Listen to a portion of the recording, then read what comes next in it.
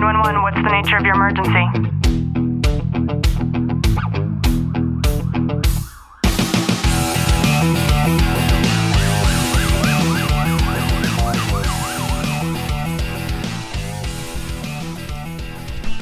Welcome back to the Tactical Living Podcast. I'm your host, Ashley Walton, and I am joined by Mr. Clint Walton. Baby, how are you? I'm good. So last Friday, we talked about reconnecting in your relationship and why that is so important. And I'm going to flip it around. And today I thought we could talk about why it is so important and the power in disconnecting from your relationship. So just sit back, Clint's smiling, relax, and enjoy today's content.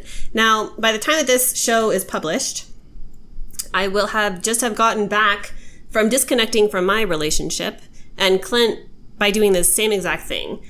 And I will be somewhere undisclosed. And Clint is actually going fishing somewhere. You're going to Mexico, I guess. I just heard you're going to Mexico. We're going to Mexico! Deep sea fishing. And that is a way for Clint to be able to just enjoy time for himself. And where I'm going is somewhere remote, somewhere for me just to be alone with myself. And Clint, talk a little bit about why you think it is important for us as individuals to be able to disconnect from their relationship and why that might be of value to whoever is listening to this episode. You know, really thinking about it right now specifically, it's something I actually saw in a movie the other day, and it sounds bad, but I want to miss you in a different kind of routine. So I want to have that separation just because you really realize how much you miss the other person when you're outside of your environment and you're not in that space where you're not always together and you're not comfortable, we'll say. And I think over time, Ashley's really found her routine with being able to disconnect and find that space for her. And this is actually the first time I'm realizing how important it is for myself as well, and to just kind of get away and just connect with what you find is important to you. And Ashley speaks on, we do a lot of fishing trips for officers throughout the year, and this is a fishing trip. It's not for anybody or anything. It's just me going out fishing on a boat with a couple buddies, and we're just going to enjoy being out there. It's not about catching fish, even though Ashley gave me strict orders. I better not come home if I don't have any fish. But there's a connection that I have with the ocean, and it's something that I love being in nature. I could just stand out and just be in that moment and find my own happy place with it, because when we're together in any aspect, we rely on one another on a common ground and a common basis, which is excellent. It's important to have that, but you need to find that for yourself as well. Yeah, absolutely. And I think that inadvertently, society has conditioned us to believe that when we are in a relationship, especially when we're married, that it is important and it is expected for us to always do the things with each other. And I think if you're a first responder, then it's even more so, because I talk a lot about the time that Clint and I don't have together. But what I don't talk a lot about is the time that Clint and I need apart from one another. And it's not because we need that time apart necessarily, but it's more important to have that peace exist in the relationship outside of your relationship just for yourself. And this has been an argument that I hear a lot of people have. A lot of people will use excuses of, oh, well, they're not going to let me. You don't need permission from your spouse to be able to do these things. However, you do need to be armed with the reasons why you want to do something for yourself outside of your relationship. And I think that it is a big component that people miss out on in the relationship to be able to grow and to prosper for you as an individual outside of your relationship. You can never grow as an individual in your relationship. And by being able to do things on your own and to grow outside of your relationship, what happens then is you both bring those things back home into the relationship by shared experiences, maybe things you've learned about yourself, things that you've done as an independent instead of being dependent on the relationship. And you're able to see the world and the perspective of the world in a different way than you would if you're in a relationship.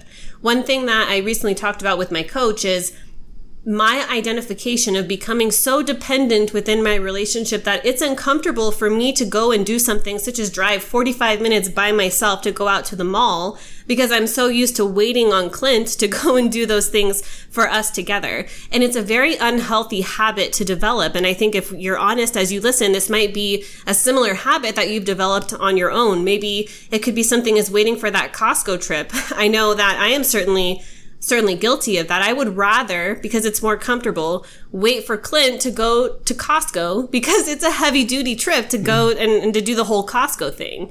However, in reality, if I'm able to do those things as an independent, if for whatever reason I am forced to do those things on my own, it's going to be a neural connection. It's going to be a pattern that is already created for me to where it doesn't become something that is so shocking or so uncomfortable because I've done it myself already on my own at least once. Yeah, and it's really important. I mean, we all have those things that will wait for our spouse, or we think that our spouse wants us to wait for them. And no matter what it may be, it's finding your own balance within that. And it's, I'm not saying every weekend go out and hang out with your buddies and go fishing and do this stuff, but it's finding that time to where you can have that respite to find your own space and be comfortable with yourself in that time. And I think that the first thing is to identify why it is that you want to do something independent of your relationship. Second, identify what is the thing that you want to do. And then third, you need to bring that conversation to your spouse. And it might become something to where your spouse gets incredibly defensive. I know, Clint, for you, the very first time that I said, hey, I'm taking off, I'm getting a B&B somewhere, it's going to be somewhere nobody's going to know about, I'm not telling anybody that I'm leaving, this is the reason why I'm doing it, this is why I need it for me. You became incredibly defensive. You were supportive, and yet that insecurity came up for you. So can you talk a little bit about that? Well, it's the fear of the unknown. It's why all of a sudden is this happening, and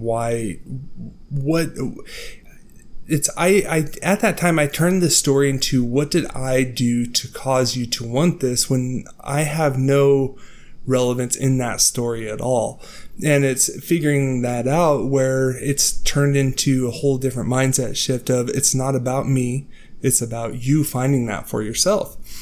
And when I really discovered that and accepted it and was able to see not only how important it was to you, but to be able to provide you that space and show you that support wholeheartedly that I can, I started looking inward as what do I do to find that own space for myself? And that's where this conversation has stemmed from, is us being able to have those times away for me to go on a camping trip or to go fishing or whatever it may be, to reconnect in that, say, brohood in some ways.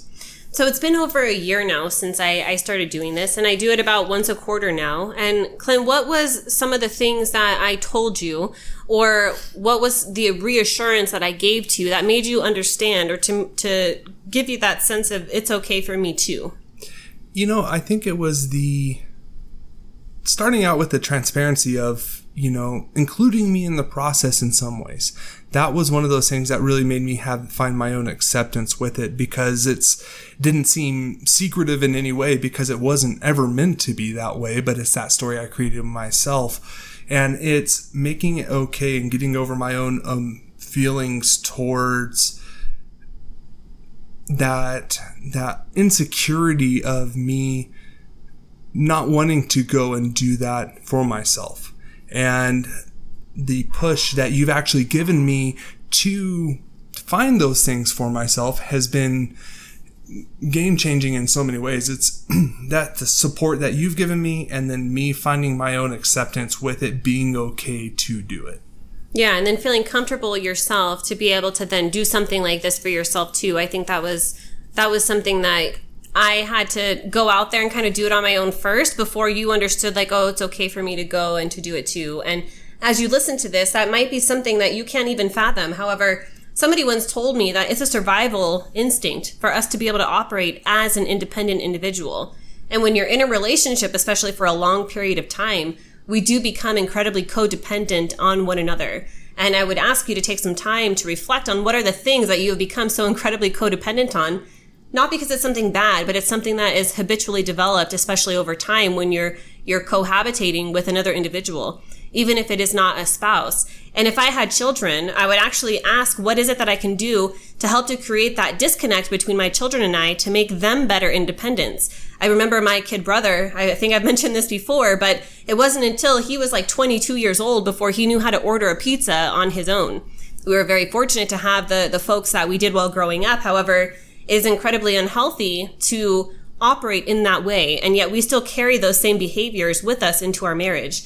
And it's important to identify what those are, and then to do this in an intelligent way when we're bringing forth to our partner why it is that we want to start to not create a disconnect, but really build an independent intellect for ourselves, because we lose so much of that when we're in a relationship. And I hope that you've gotten some value out of this episode. I hope that you're giving yourself permission, that you're giving your spouse the permission, and that you're allowing yourselves together to have the permission to have a conversation around this, if that's all that you do before you start to take action.